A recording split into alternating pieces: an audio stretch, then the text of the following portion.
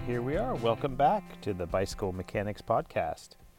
Today we're going to cover kind of three stories here. We're going to do a little bit more about that Campagnola story. We're going to do part two of the Shimano story. And then we're going to talk a little bit about being a race mechanic on transfer day, specifically transfer day during a stage race. So let's get right into it here. So last time we talked about Campagnola, we talked about the introduction of the quick release. And so we continue kind of on that journey of the introduction of that mechanism. So keep in mind at this point in the bicycle industry, in bicycle history, a derailleur is not what we see on today's bicycles.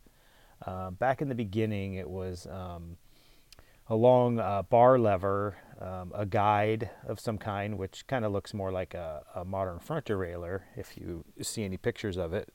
And in many designs, a pulley of some kind, which kind of hung low below the chainstay on the drive side.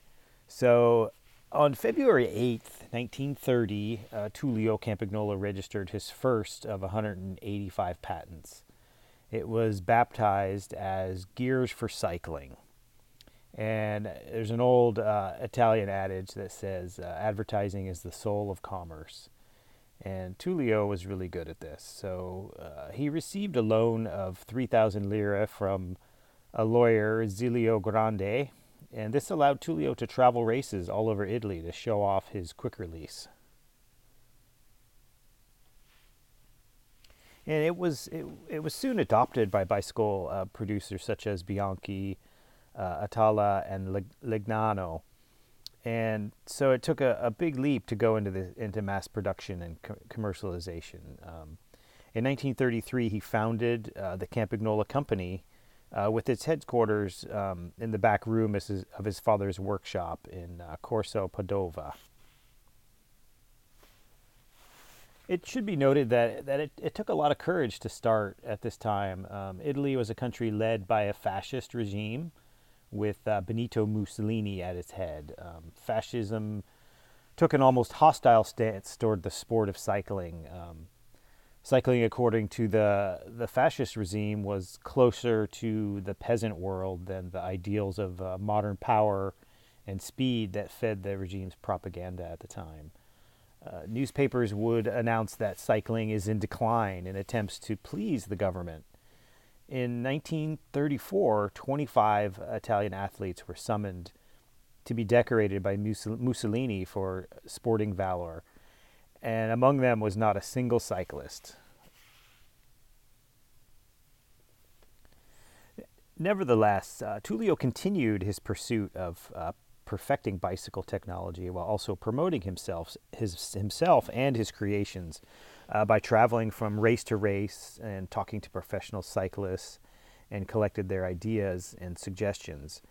At this time, brothers Amidio and Tommaso Nideu, machinists from Sardinia, had patented a complicated device that ensured its user success, calling it Vittoria, Italian for victory.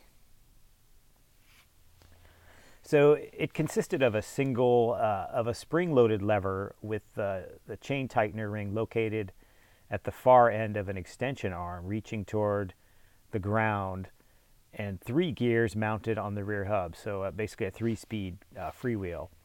It was very complicated. To change gears, the racer had to make a sharp back pedal to block its action, while at the same time reaching down to move the chain from one sprocket to another with the fingers of one hand pressing on a lever fixed to the hub. As you can imagine, the chain would often jam.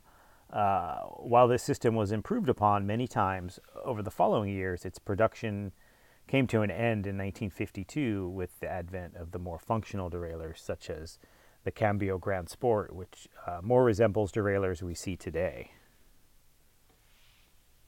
So here's where we see a little bit of a similarity between the Campagnola story and our Shimano American Corporation and our Shimano story we started last week. So Tullio did in the 1930s what Schwinn and eventually Shimano America Corporation did by going around to visit mechanical workshops, known as bike shops, obviously, to show his pieces, which cost more than others because Tullio did not use ordinary materials, because he wanted his to be the best.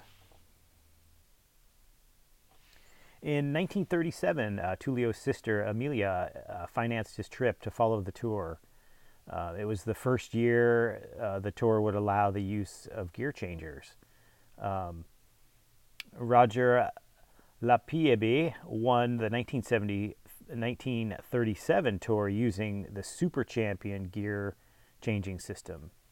It did have a major flaw, just like the Vittoria and the Vittoria Margherita. The chain stretcher located beneath the chain wheel, which was an overly exposed position to road hazards such as stones or any obstacle banging into it, often causing it to malfunction.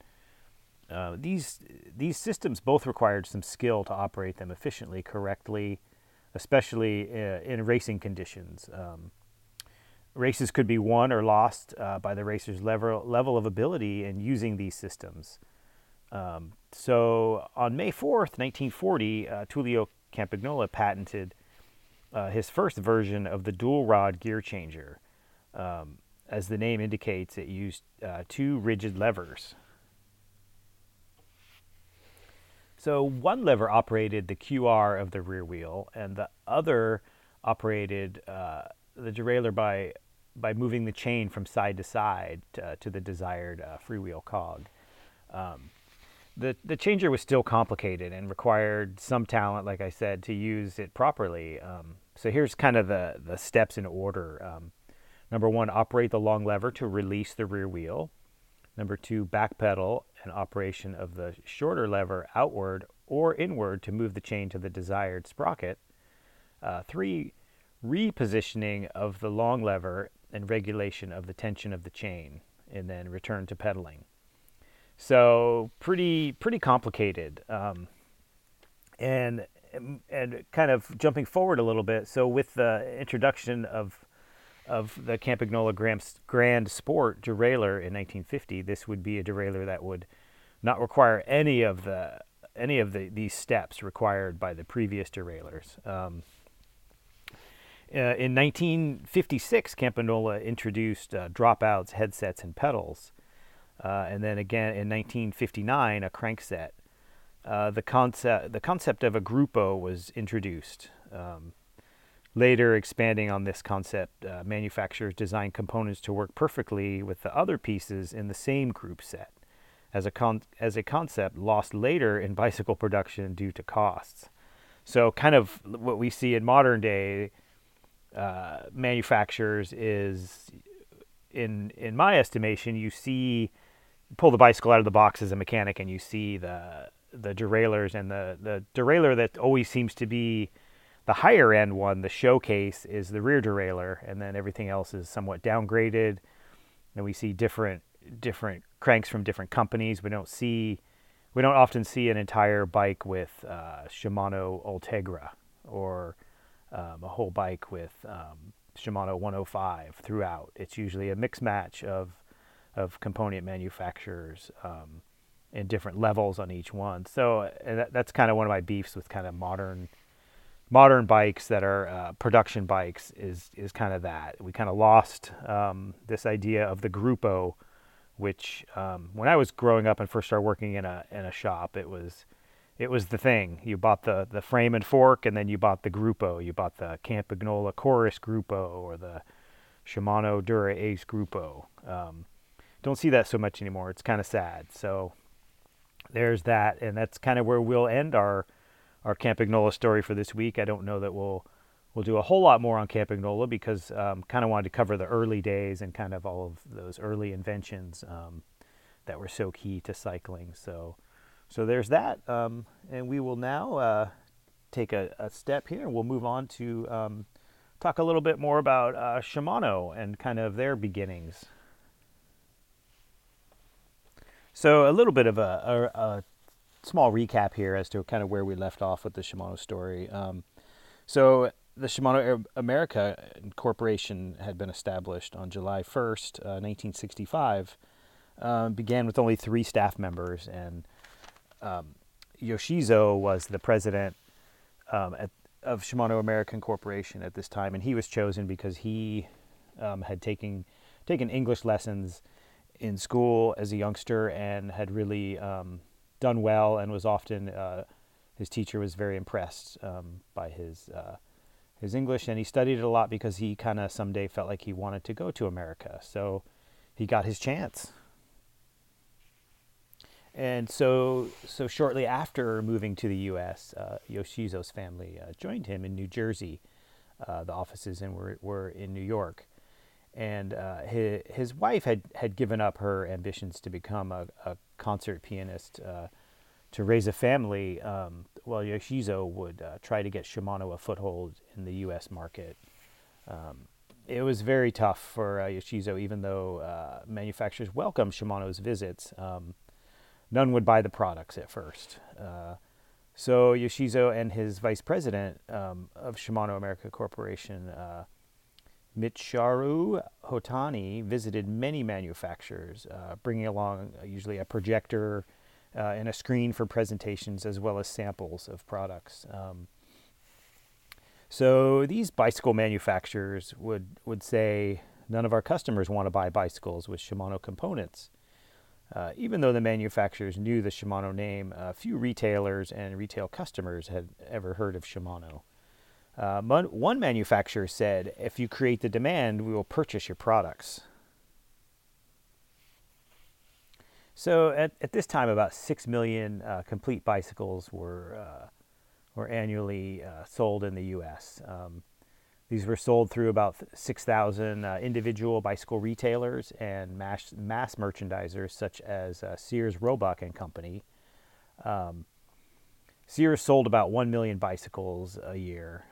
There were about 40 wholesalers specializing in bicycle parts supply. Yoshizo decided it was of the utmost importance that bicycle retailers knew and understood Shimano products. So he visited buyers at mass merchandisers and held seminars for local bicycle dealers. He would carry a bag filled with various items such as sample parts, brochures, and even some design drawings. At these clinics, Yoshizo explained to retailers Shimano's concepts of manufacturing and described the materials and manufacturing methods used for them. He explained that Shimano products were of high quality and that spare parts were also available. He would disassemble and reassemble Shimano's 3-speed internal hub gear at these clinics as well. So it's important to remind ourselves that at this time, the U.S. bicycle market was 70 to 80% of the demand was for children's models. Most popular being high riser handlebars and the banana saddle. Kind of like, if anybody watches Stranger Things, kind of like the couple of the bikes that the kids ride on that show. Or if you grew up in that era like I did, you kind of remember those bikes. So Shimano decided that this would be their immediate target. And finally, Sears Roebuck and Company tested equipment in their laboratory and gave Shimano products a high rating. So they started using Shimano's 3-speed internal hubs for its children's bicycles. This marked the first time Shimano would deal with a bicycle manufacturer that wasn't Schwinn. Shimano would incorporate changes into their products to improve functionality as well as trying to make them fun.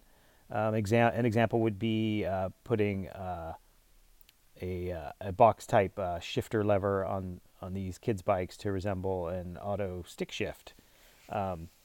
Communication from Shimano America Corporation back to the headquarters was a daily event via airmail and sometimes telegraphs, using abbreviations they devised to limit the number of letters to reduce cost. No copy machine or fax, and telephone charges were so high they didn't use this method unless it was something urgent. When Yoshizo would visit manufacturers and retailers, they would enthusiastically ask, "What did you bring today?" He would take various things out of his bag, such as new products, improved parts, and upgraded design drawings. Um, this heavy bag became known as the Magic Bag. During this time, Shimano American Corporation moved into the black and eliminated its deficits in 1967. So around 1970, there was a shift in the U.S. bicycle market. Previously, bicycles were considered toys for children for the most part. Adults became interested in bicycles as a way to enjoy the outdoors and for sport. Um, One of the ways this happened was the advent of charity rides. Cycling clubs became more popular and started popping up in many towns across the U.S. Yoshizo thought if people change their ways of enjoying cycling, the requirements for bicycles have to change too. Manufacturers try to stay up to date on the growing and changing demands of the U.S. consumer at the time, but it was difficult because it was changing. Murray, Ohio President Bill Hannon once said, create demand if you want to sell your products. Top U.S. manufacturer at the time was Schwinn. Even today, the name Schwinn brings to us a bicycle mechanics, brings us many images of a bicycle. Some of them good, some bad, and some of them really heavy. Um, back then, Schwinn staff members were very proud of their company. Yoshizo began to form an informal relationship with the Schwinn vice president Al Fritz. Al had climbed up through the ranks of Schwinn through his own efforts. By this time, Frank W. Schwinn, a former president of the company, had passed, but Yoshizo remembers discussions with Mr. Fritz and others who knew Frank well, including his chauffeur. Um, Frank Schwinn would at times disappear from the office. He would leave with his chauffeur and they'd be gone for 2 to 3 months at a time. So what was he doing? He was going to visit the company's customers. And here's kind of a cool thing. He would enter the retailers through the back doors and first meet with the mechanics and ask about defective products, weak points of products, and kind of hang out with them for a little while. And only after this, this visit with the mechanics, he would visit the sales floor. Shimano American Corporation sales were steady at this time. However, Yoshizo had received unfavorable responses from specialty bike stores. So he asked them why, and their response was both mass merchandisers and specialty stores deal with bicycles with Shimano components. If both stores sell the same bicycles, customers will buy from the mass merchandisers because the prices are lower than at specialty stores. So specialty stores wanted to deal with different types of bicycles than those found at mass merchandisers. So Yoshizo decided it was time to visit all the bicycle specialty stores in the U.S. Talk about a large undertaking. So what he did was he created a team of younger staff in their late 20s, were chosen from sales promotion teams to visit all of the 6,000 individual bicycle dealers in the U.S. They were called caravan teams. And that's kind of where we'll leave our Shimano story for this week. We will probably be able to finish it up in our next episode or episode after the next to get us all caught up on Shimano. But pretty interesting stuff. So my final little bit I would like to cover here, a little story, is I'd like to talk about a little kind of a story from the road, but kind of more specifically about stage race transfers. Transfer day, everyone's favorite as a team mechanic. So as a race mechanic, race day transfers can be one of the many driving and setting up duties you will perform as a race mechanic. So a stage race can be any length from 3 days to 21 days, depending on the race. Modern grand tours are typically 3 weeks long with 1 or 2 rest days. They used to be 28 days long. Imagine that. Grand tours are the Tour de France, the Giro d'Italia, the Vuelta a España. In my day, I worked many 10-day stage races. The longest was, I think, about 16 days. Of all the stage races I worked, the Tour du Pont on the East Coast was probably my favorite. It kind of took the place of the Coors Classic or the Red Zinger, which took place in the 70s and 80s. The Tour du Pont was always a highlight of the season when I wrenched for the U.S. national team and Chevrolet LA Sheriff's team after that. And so it was such a big race for the U.S. national team when I worked for them that we were allowed a second mechanic, which pretty much never happened, except for maybe the World Championships. So I had been to Italy for about 2.5 weeks prior and had some time at home in Colorado before heading out to Delaware for the start of the Tour du Pont. I remember arriving in Delaware and being told we would have our own box truck, kind of a rental truck, to keep the bikes in and use for transfer days.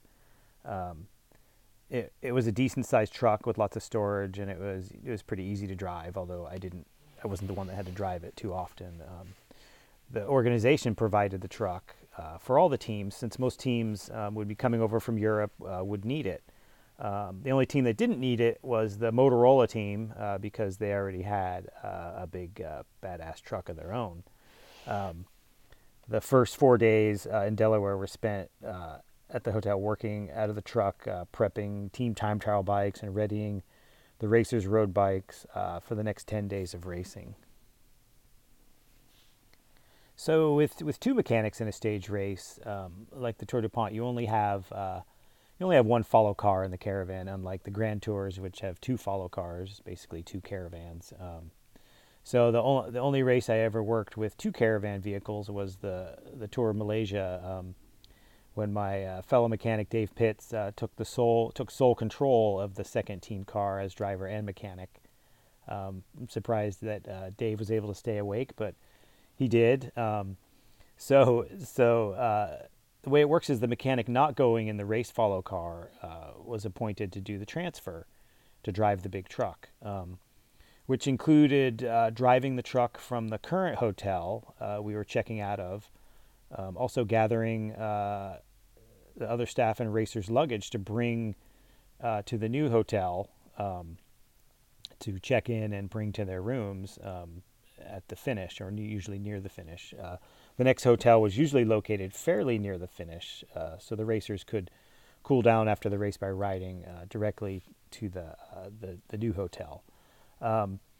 So kind of a funny story here that I thought of when I was doing this was once at the Tour du Pont, a fellow mechanic, Jim O'Brien, super cool dude, worked with him he's worked with a lot of different teams, and even worked with me once with the Chevrolet LA Sheriff's team at the Tour du Pont. So I don't remember who exactly Jim was working for this time, but he was in charge of the truck for transfer days. And after a few transfers, one of the European team's drivers had decided it was easier just to follow Jim in his truck to the next hotel rather than navigate it himself. Keep in mind, no GPS nav systems available at this time. In the mid-90s, it was a road atlas, and times, in our case, the race Bible with the hotel info. So, little side note, the race Bible is a stage race, for a stage race that has all the info you'd need for the entire race, including the race routes, start, finish locations, hotel, race rules, and etc. Lots of stuff in there. So anyway, back to the story. One morning, Jim had to take a long detour on the way to the next hotel. I forget exactly, but I think he had to take a racer who dropped out of the race to the airport or something. Not sure, but So Jim, knowing that the European team was going to follow him, tried to convey, with a language barrier, that he wasn't going directly to the next hotel, but he couldn't get the message across to this team's truck driver. So he followed Jim on a 2 to 3 hour diversion before finally ending up at the Finnish hotel. I remember Jim seemed like he felt kind of bad about it, but with the language barrier, the guy didn't really understand and just kind of followed Jim. So sometimes the most challenging stage race transfers came while I was in a foreign country. It seemed like we were always removing rear seats of vans at the airport and finding a place to store them until the trip was over for storage space. Once in France at the Tour de l'Aude, a women's race, space was a real challenge. Even though we were able to store a bunch of stuff like bike bags and other stuff in the seat from the van at the start hotel where we would finish after about 12 days, we still had major storage issues. So stage races sometimes use buses to transport racers from hotel to the start, and then finish close enough to the next hotel the racers can just ride to it. But this race didn't do that. We had to transport the racers in just the follow car and our van. So sometimes internationally, the actual stage race will provide the team with a follow car, which usually will have a rack on it already, and kind of set up to be a follow vehicle. But this was not the case in the Tour de l'Aude that year with the Saturn team. Thankfully, back in Wisconsin, we had figured out how to use a U-bolt system to bring our Thule rack setup to Europe and Malaysia, and we attached it to the factory side rail rack. It was genius. It was a U-bolt, a plate, 2 nuts, and 2 washers, and away you go. The rack had 6 fork-mounted trays and just a couple of wheel holders. So I would put 6 bikes on the rack on the and tow strap 1 bike facing sideways at the front of the rack, and 1 the same way on the rear of the rack attached to the other 6 bikes there. Then put all the extra wheels in between all the 6 originally mounted bikes and run a Thule strap through it. Special attention was taken with cardboard and cloth to not scratch the roof of the Volkswagen wagon that we had. It worked well. Nothing ever came loose or fell off, which is an accomplishment, although loading and unloading it did take some time. By the last couple days, though, the factory rack began to separate from the roof of the vehicle. So we ran a blue Thule strap through the front windows and through the rack just in case. And sometimes while driving a crazy section of the race, Renee, our team director, while he was driving, would put his hand out the window and hold the rack down in an attempt to keep it from coming more loose. It was pretty entertaining. So we started off with a little extra space during transfers, but the team just kept winning, and thus accumulating baskets of flowers, stuffed animals, and other things from the podium.